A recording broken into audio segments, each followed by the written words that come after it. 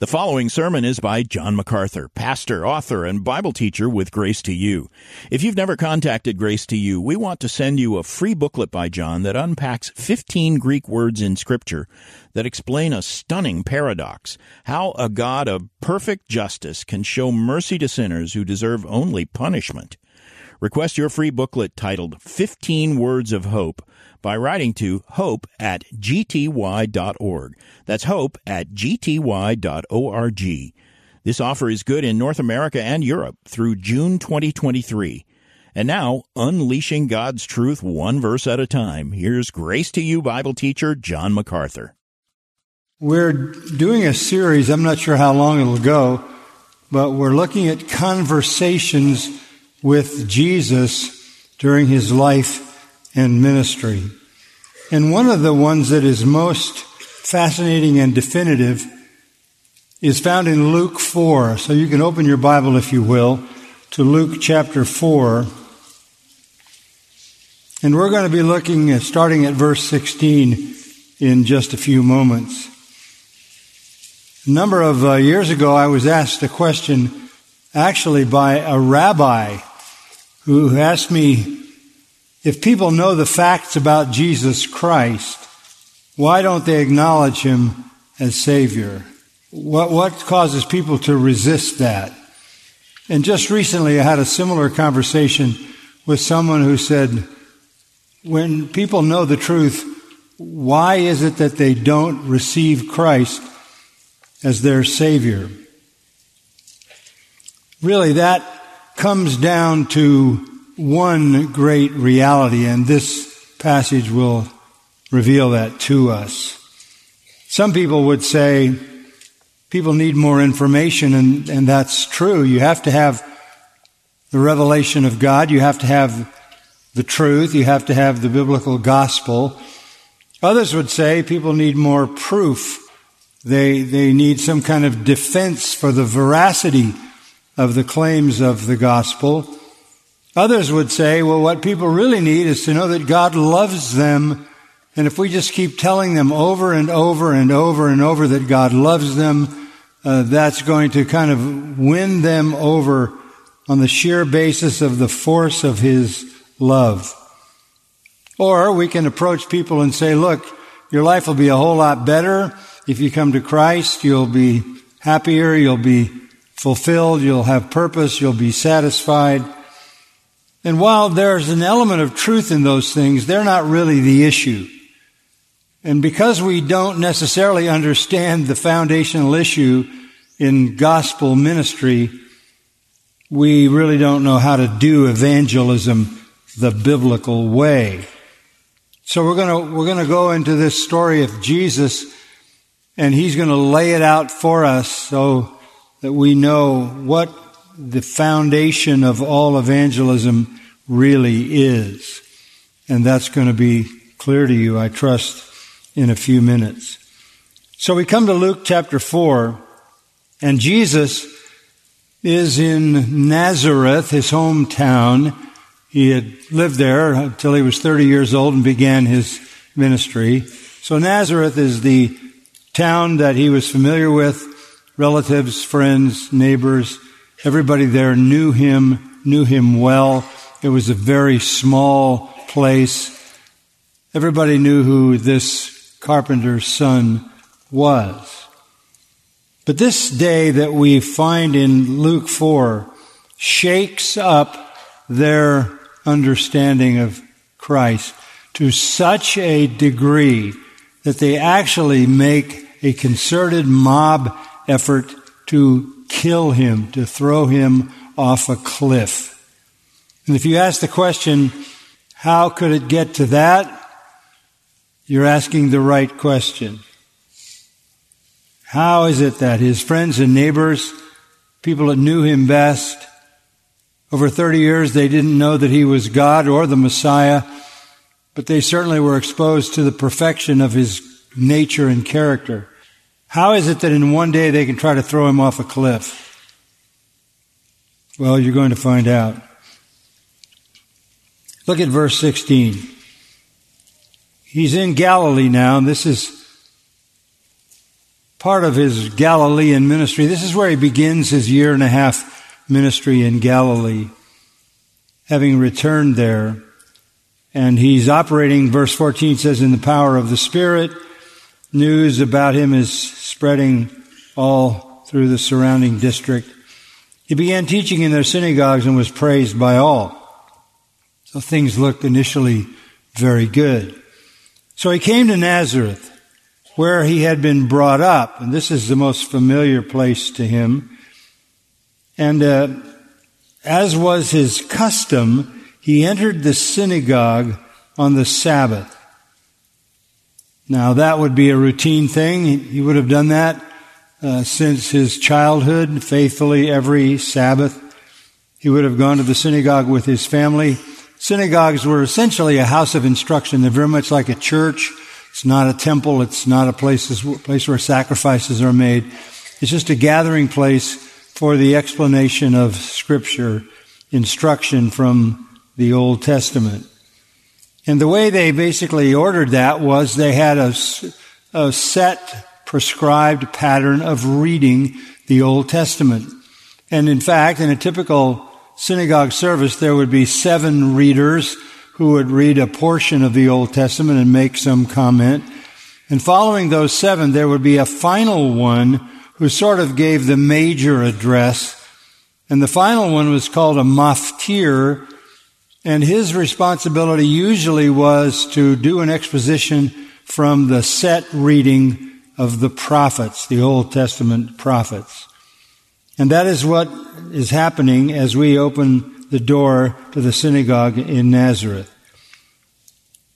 On this occasion, he entered the synagogue on the Sabbath and stood up to read. This is the first time that we know of that Jesus actually took an official position in the synagogue as a reader, which meant he would read the prescribed passage and he would give an exposition of that passage.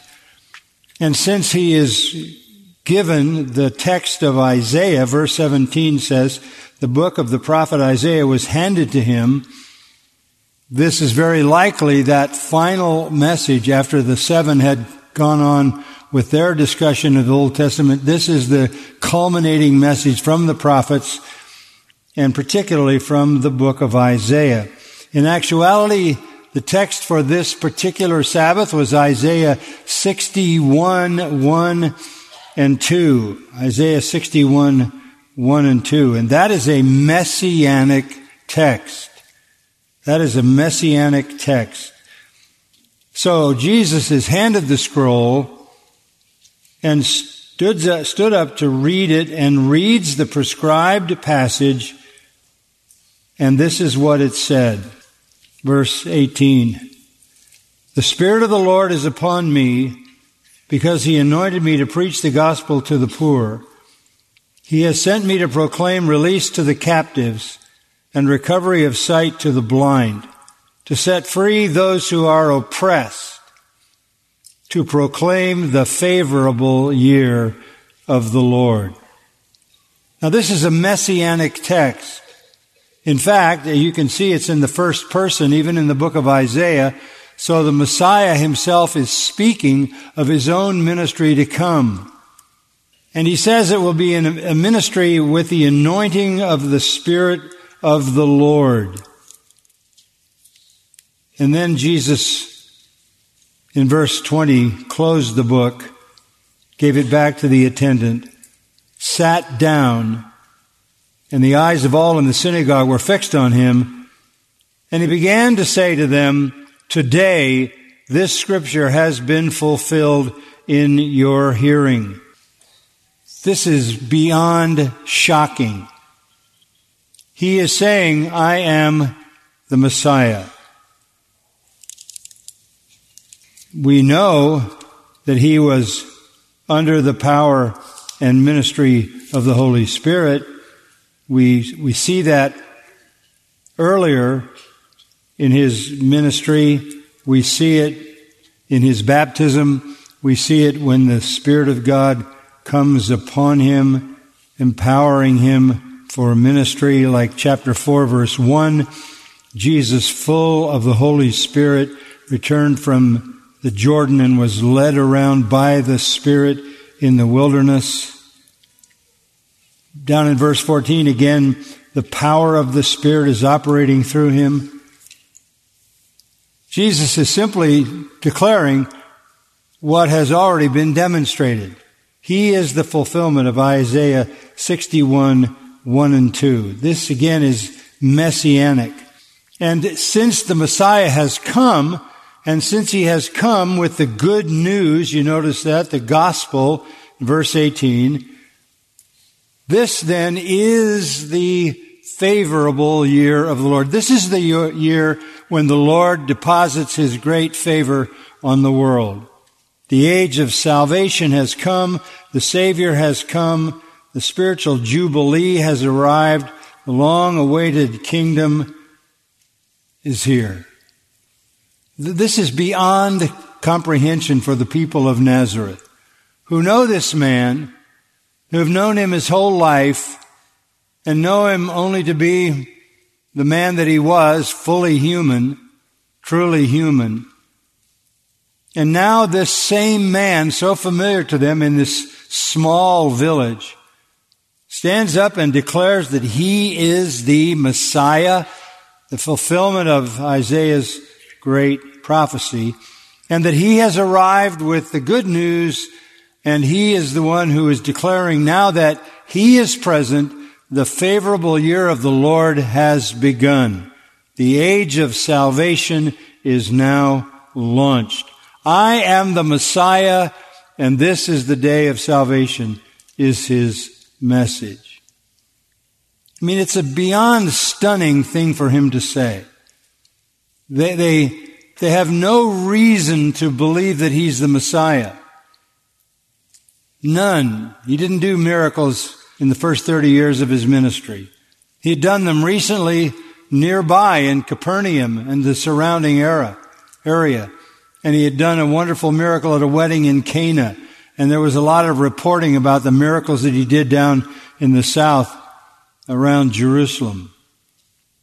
But it's still a huge leap for them to look at this very familiar young man and to all of a sudden believe that he's not who they thought he's always been, but rather he is God's anointed King and Messiah. And part of the problem for them was that he had such humble beginnings. He didn't come from Jerusalem. He wasn't from a famous family. He wasn't well known. He wasn't a rabbi. He wasn't a scribe. He wasn't a Pharisee or leading scholar.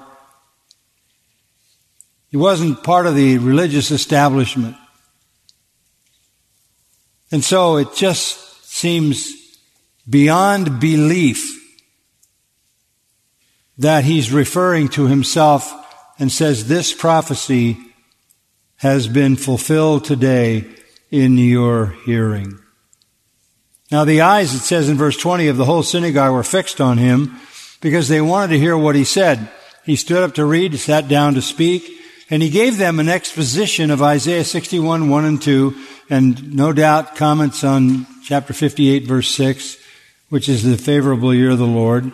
You don't have the message there. We just have the text that he used from the Old Testament, but this text was just the beginning, and it says he began to say to them, verse 21, today this scripture has been fulfilled in your hearing, because he probably had much more to say beyond that. But I'm not sure they could have gotten past that. Nonetheless, when he gave the sermon, it's interesting, verse 22 gives you their initial response. And all were speaking well of him and wondering at the gracious words which were falling from his lips. That's not surprising. That's not shocking. No man ever spoke like this man, was a comment made about him. It's not shocking that he was the greatest speaker they had ever heard. He was more cogent than any other speaker, more accurate than any other speaker, more clear than any other speaker, more passionate than any other teacher.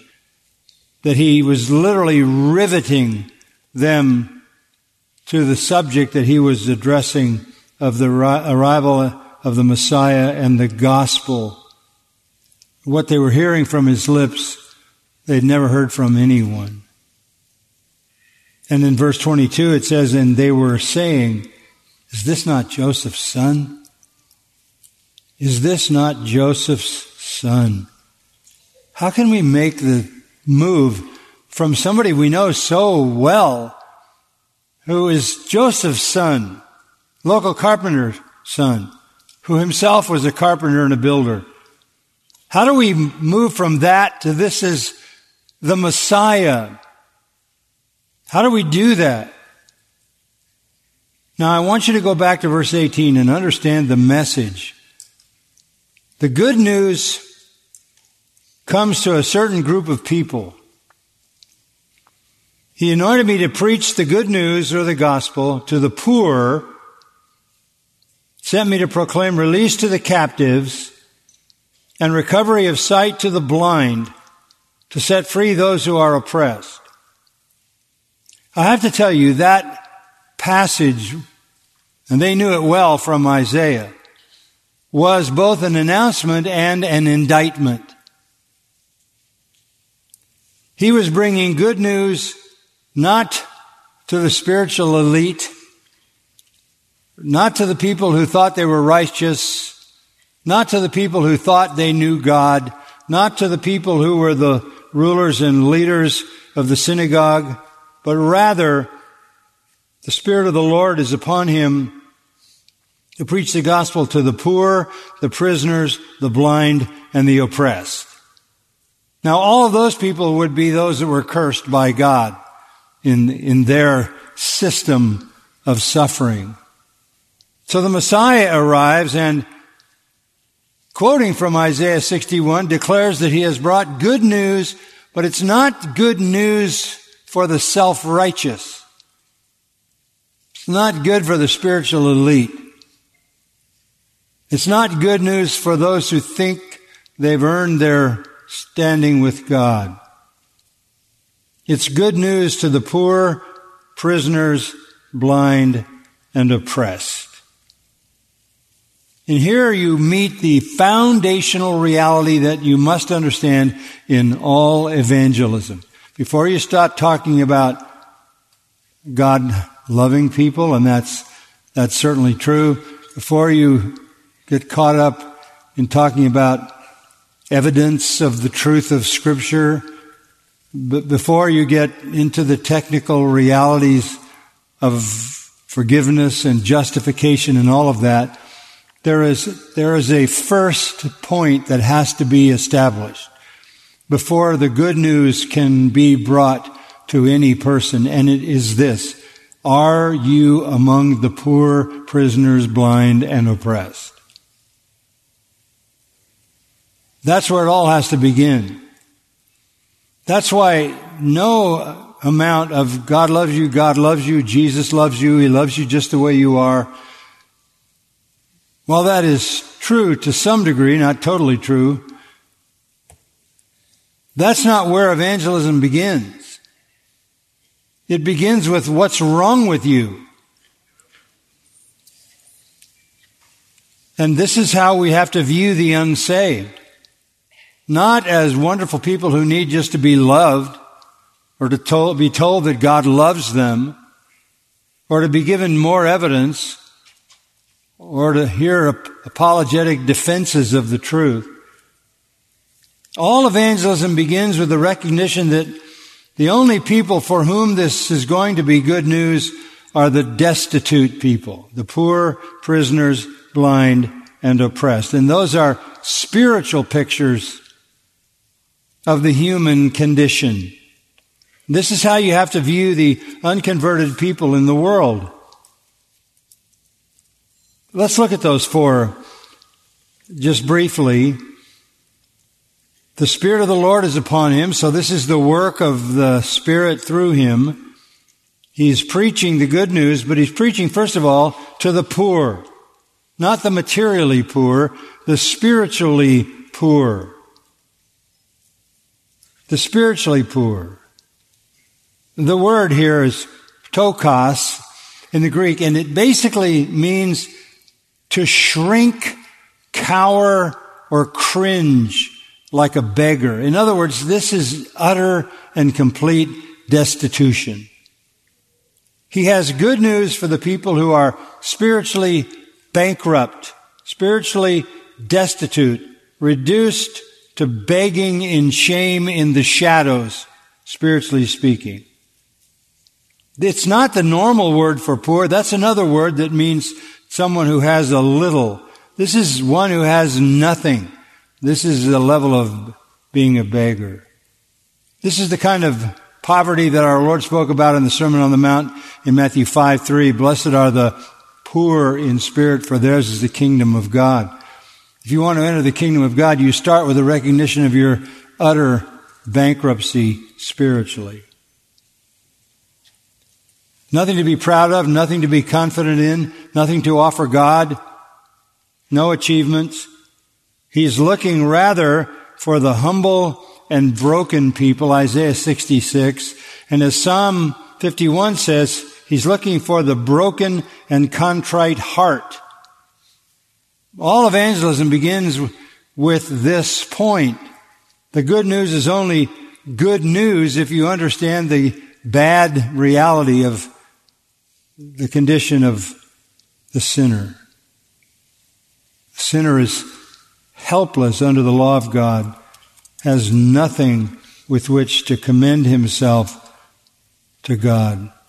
Spiritual poverty. Secondly, sinners are described as captives, prisoners, literally prisoners of war, in exile, waiting execution. He sent me to proclaim release.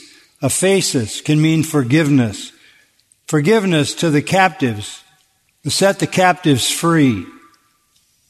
Messiah comes to those who know they are spiritually destitute, to those who know they are prisoners to sin and Satan and death and hell.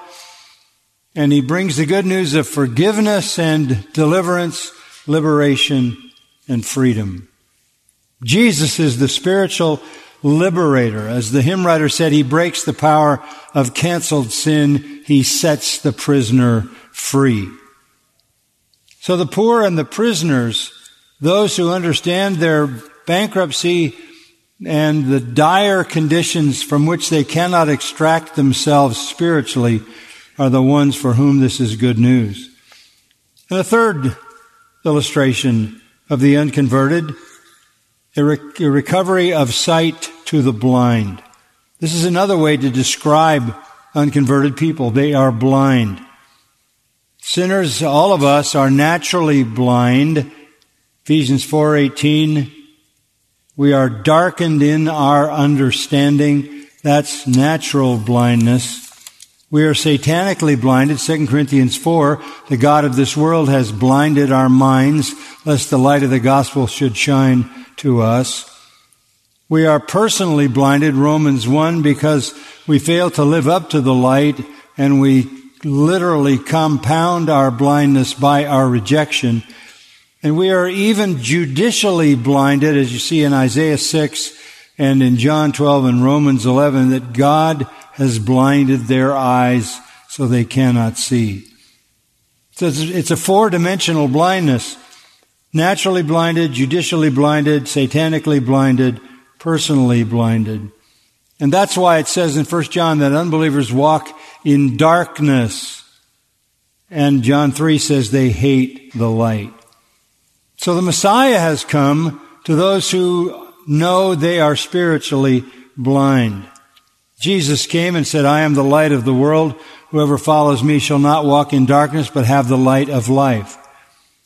2 Corinthians 4:6 says, God has literally shed His light on us through the glory that is revealed in the face of Jesus Christ.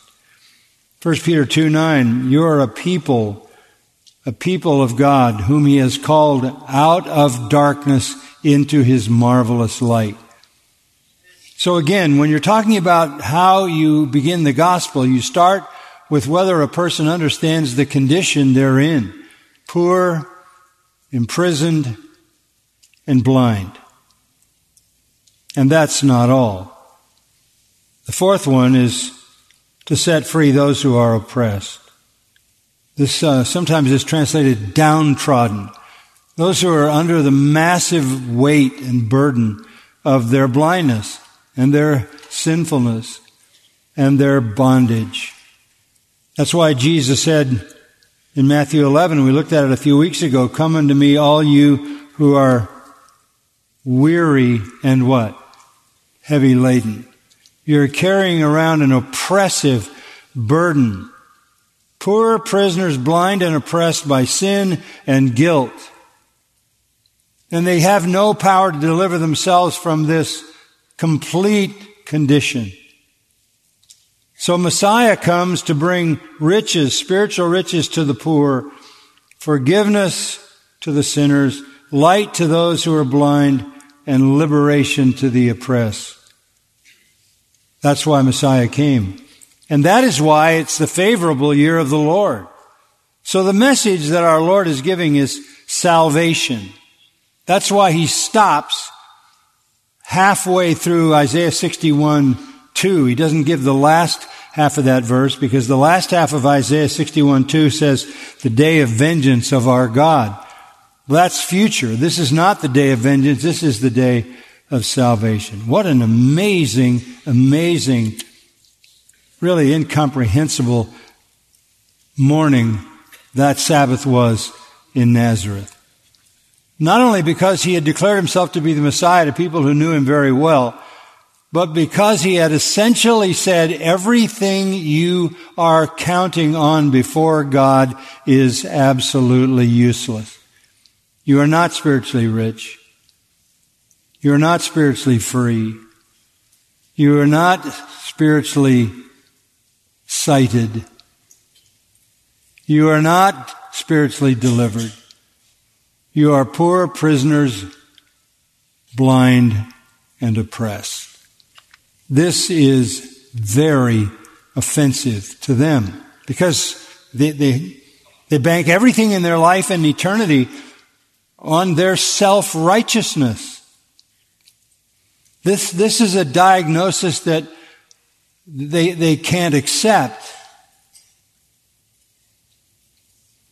But initially, their response is they were speaking well of him, verse 22, and wondering at the gracious words falling from his lips.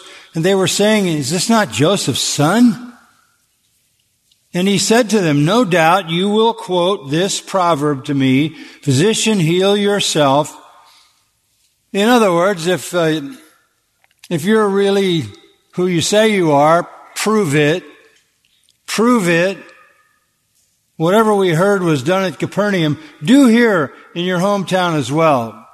Capernaum is 20 miles away. And Jesus did massive miracles in Capernaum. So they're saying, you don't expect us to believe that you, this familiar son of a carpenter, are the Messiah fulfilling Isaiah's prophecy. You're just the carpenter's son. So if you want us to believe you, you're going to have to repeat the miracles. You're going to have to do them here for us. They could not gainsay the fact that his teaching was impeccable, that his articulation of the truth was unparalleled, that he had a holy and pure passion for that truth, flawless reasoning, accurate interpretation, linguistic dexterity and clarity. They couldn't argue with whatever it was that he said in the sermon. But the fact that he claimed to be Messiah is beyond the possibility of their understanding. So if you want us to believe it, do some miracles. Well, he had already done miracles. Even in nearby Cana, turning water to wine, everybody knew. Nobody denied his miracles. But they're assuming that the problem they have in accepting him is him, not them. He's got to make more evidence visible. It's not their fault that they don't believe in him. And to some degree, Jesus understands that. In verse 24, he concedes. He said to them, "Truly I say to you, no prophet is welcome in his hometown." It's really hard to see your hometown person as somebody very significant. That's kind of an axiom. That's just a truism. If you know somebody in a familiar way and that person is not at all special, it's hard for you to imagine that they're the noblest person who ever walked the earth, the Messiah of God. So Jesus concedes that it's hard to see somebody familiar to you in a different way.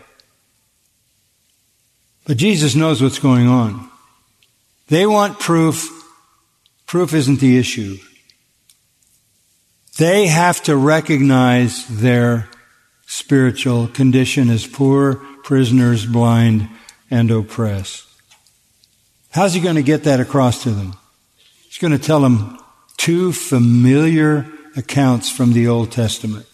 One, a story of Elijah, and the second, a story of Elisha. And they make the main point. Look at verse 25. Here's how he gets to his point. But I say to you in truth, there were many widows in Israel in the days of Elijah, when the sky was shut up for 3 years and 6 months, when a great famine came over all the land. And yet Elijah was sent to none of them, but only to Zarephath in the land of Sidon, to a woman who was a widow. This is powerful. They're very familiar with that story. Days of Elijah, 850 BC, the days of Ahab and Jezebel, the worst rulers in Israel. And at that time there were many widows. Many widows. And they were needy widows. Why? Because there was, according to verse 25, a great famine coming over the whole land. The famine was produced because there was no rain for 3 years and 6 months. There were lots of destitute widows in Israel.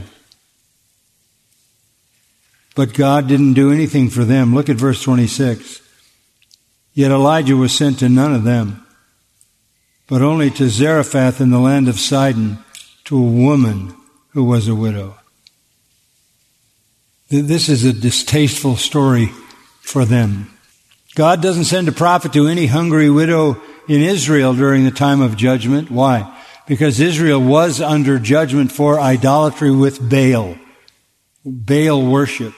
So Israel's under judgment. And what does God do? He sends the prophet not only to a Gentile, but to a Gentile woman who's a widow. This is crushing to Jewish pride. Sidon, Gentile territory. Zarephath, a Phoenician city, the home of the godless father of Jezebel, whose name was Ethbaal, because of his attachment to Baal. It means Baal is alive. He was a wicked man who had murdered his predecessor and was a priest of false gods. The famine affected the Gentile area as well as the area of Israel, and God sends his prophet to deliver a widow, but this widow is not a Jewish widow. This widow is a Gentile woman who would be the lowest of the low. And there's a reason for telling that story. Go back to 1 Kings chapter 17. We'll just look at it very briefly. It's a fascinating story. 1 Kings 17. So Elijah, the word of the Lord comes to him, and it says in verse 8 of 1 Kings 17, the word of the Lord came to him saying, "Arise, go to Zarephath," just as Luke says, "which belongs to Sidon, and stay there, for behold, I have commanded a widow there to provide for you." This is a Gentile area. He goes to Zarephath. He finds a widow gathering sticks. He calls to her and says, give me a little water in a jar that I may drink. This is kind of a rude approach, don't you think? This is a widow in a famine picking up sticks, and he's asking her for water. And it gets even worse. As she was going to get it, she responded in kindness.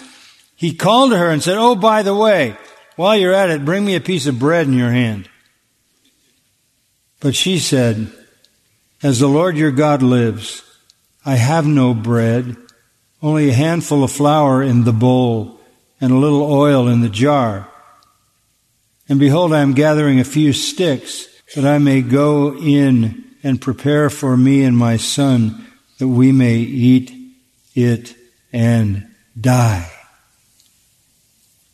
Obviously, she knew about the God of Israel. As your God, the Lord, lives.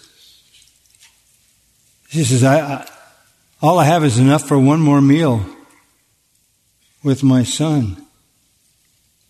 And Elijah said to her, do not fear. Go, do as you have said. Make me a little bread cake from it first. Bring it out to me. Afterward you may make one for yourself and for your son. For thus says the Lord God of Israel, the bowl of flour shall not be exhausted, nor shall the jar of oil be empty until the day that the Lord sends rain on the face of the earth. What an amazing promise. You put your trust in me, you do what I tell you to do, and you'll never lack flour or oil again. So she went and did according to the word of Elijah, and she and he and her household ate for many days. The bowl of flour was not exhausted, nor did the jar of oil become empty, according to the word of the Lord, which he spoke through Elijah. This is the point. If you want proof, you have to give everything to the Lord. That's the point. This is a widow who had only enough for one meal. And she had to divide that up and give a portion to the prophet. Based upon a promise. The prophet said, do this and you'll never lack. That's a picture of what the Messiah is offering. I'm offering you everything you will ever need. I'm offering you salvation in its fullest sense. The question is, are you willing to trust me? You won't see the miracle until you make the sacrifice. Did you get that? You won't see the miracle until you make the sacrifice. And then if you make the sacrifice, put your trust in me, God will bless you. Did he ever? Verse 17 says, her son became sick, so severely sick that he died. And she said to Elijah, what do I have to do with you, O man of God? You have come to me to bring my iniquity to remembrance and to put my son to death. He said to her, give me your son. Then he took him from her bosom and carried him up to the upper room where he was living, laid him on his own bed. He called to the Lord and said, O Lord my God, have you also brought calamity to the widow with whom I am staying by causing her son to die? Then he stretched himself upon the child 3 times, called to the Lord and said, O Lord my God, I pray you, let this child's life return to him. The Lord heard the voice of Elijah, the life of the child returned to him, and he revived. Took the child down, verse 23, gave him to the mother and said, your son is alive. And the woman said, now I know that you're a man of God, and the word of the Lord is in your mouth is truth. The proof only came when she made the sacrifice. Rather than looking for the miracle, reach out for the salvation that the Messiah offers, and the miracles will follow.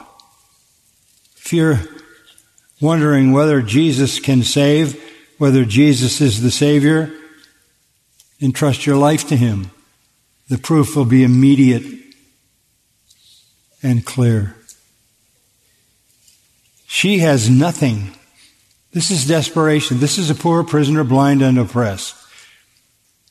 She's got nothing but a handful of oil and a handful of flour to mix together into some dough to bake a last meal and then die. But what's she got to lose? If she gives some to the prophet, maybe she dies a half hour sooner or a few hours sooner, but she's still going to die. She really doesn't have a choice. She has no way to preserve her life or her son's life. The only thing that made sense was to trust the word of the Lord through the prophet. This is the spiritual condition of people for whom the gospel is good news. And God blessed her faith, and He always does. You'll never know the truth about the gospel until you know the Savior of the gospel. And the Lord wasn't through. He had another story to tell, an equally disturbing one from their standpoint.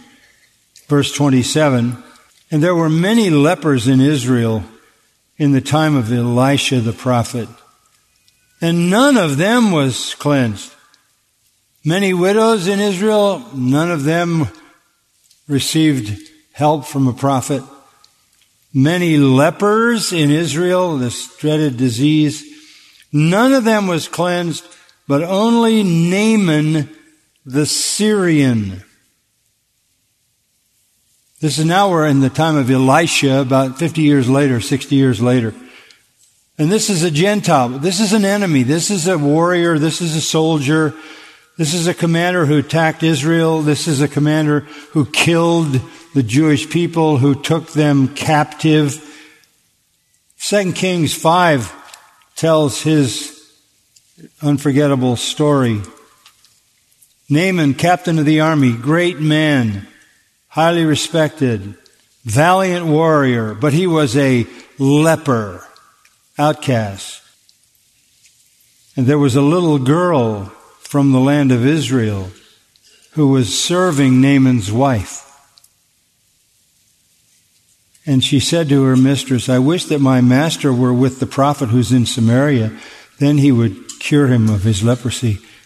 She believed the prophet could heal her pagan master's leprosy. Well, he's going to make sure that happens if it can. In verse 5 of chapter 5, he takes off for Israel and for the king. He's got 10 talents of silver, 6,000 shekels of gold, 10 changes of clothing. What's he going to do?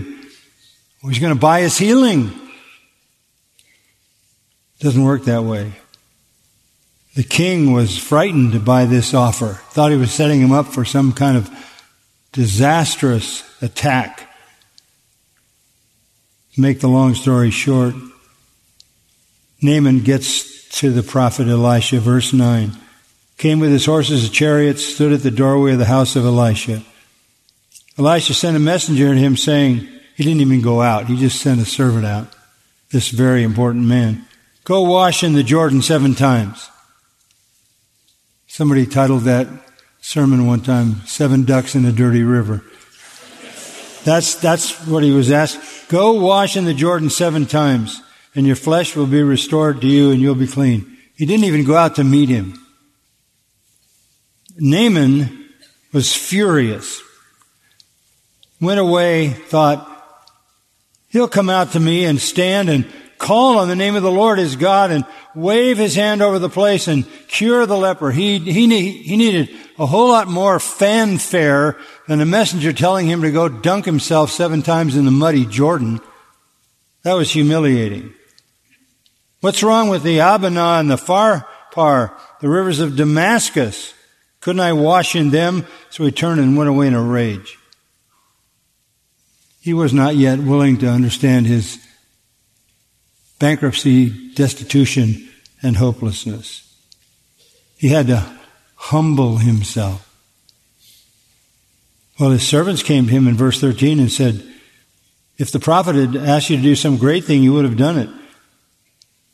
How much more then when he says, wash and be clean?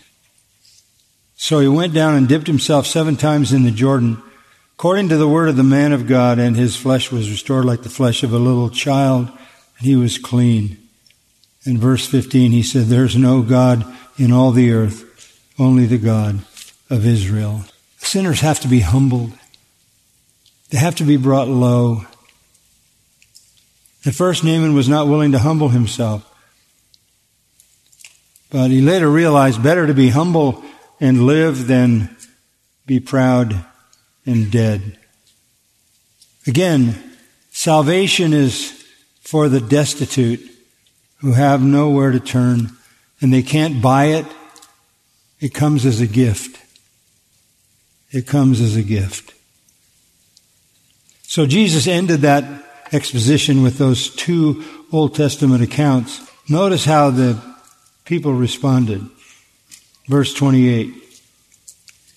All the people in the synagogue were filled with rage as they heard these things. He had just destroyed their works righteousness system.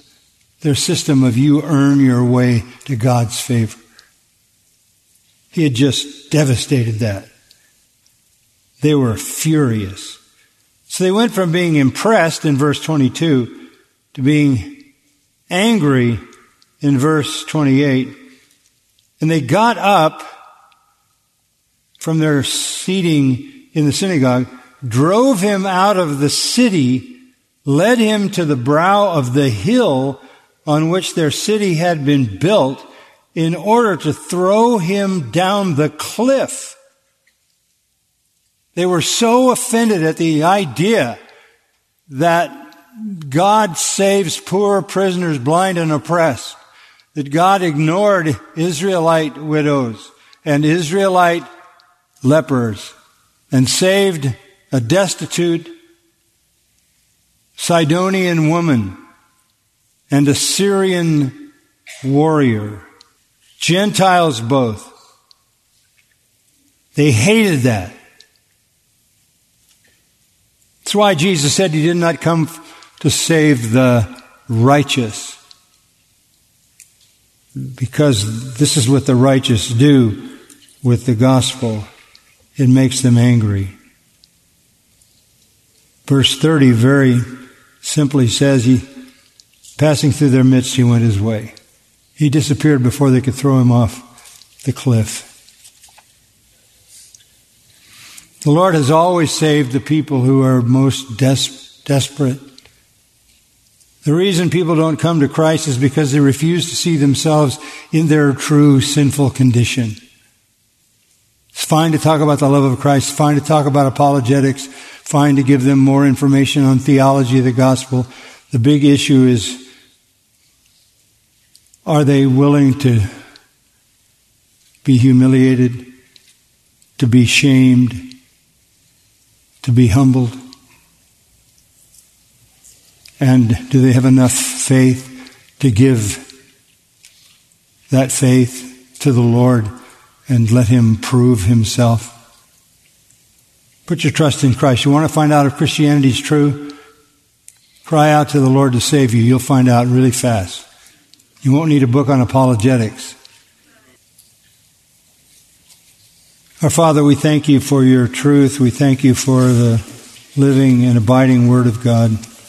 Now bless us as we share around this table together. You've been listening to John MacArthur, Bible teacher with Grace to You. For free access to all of John's lessons and a listing of study Bibles and books available for sale, visit Grace to You's website at gty.org. John MacArthur and Grace to You reserve all copyright protection under applicable law. Our copyright policy is available at gty.org, and it includes instructions for and limitations on duplicating this digital file.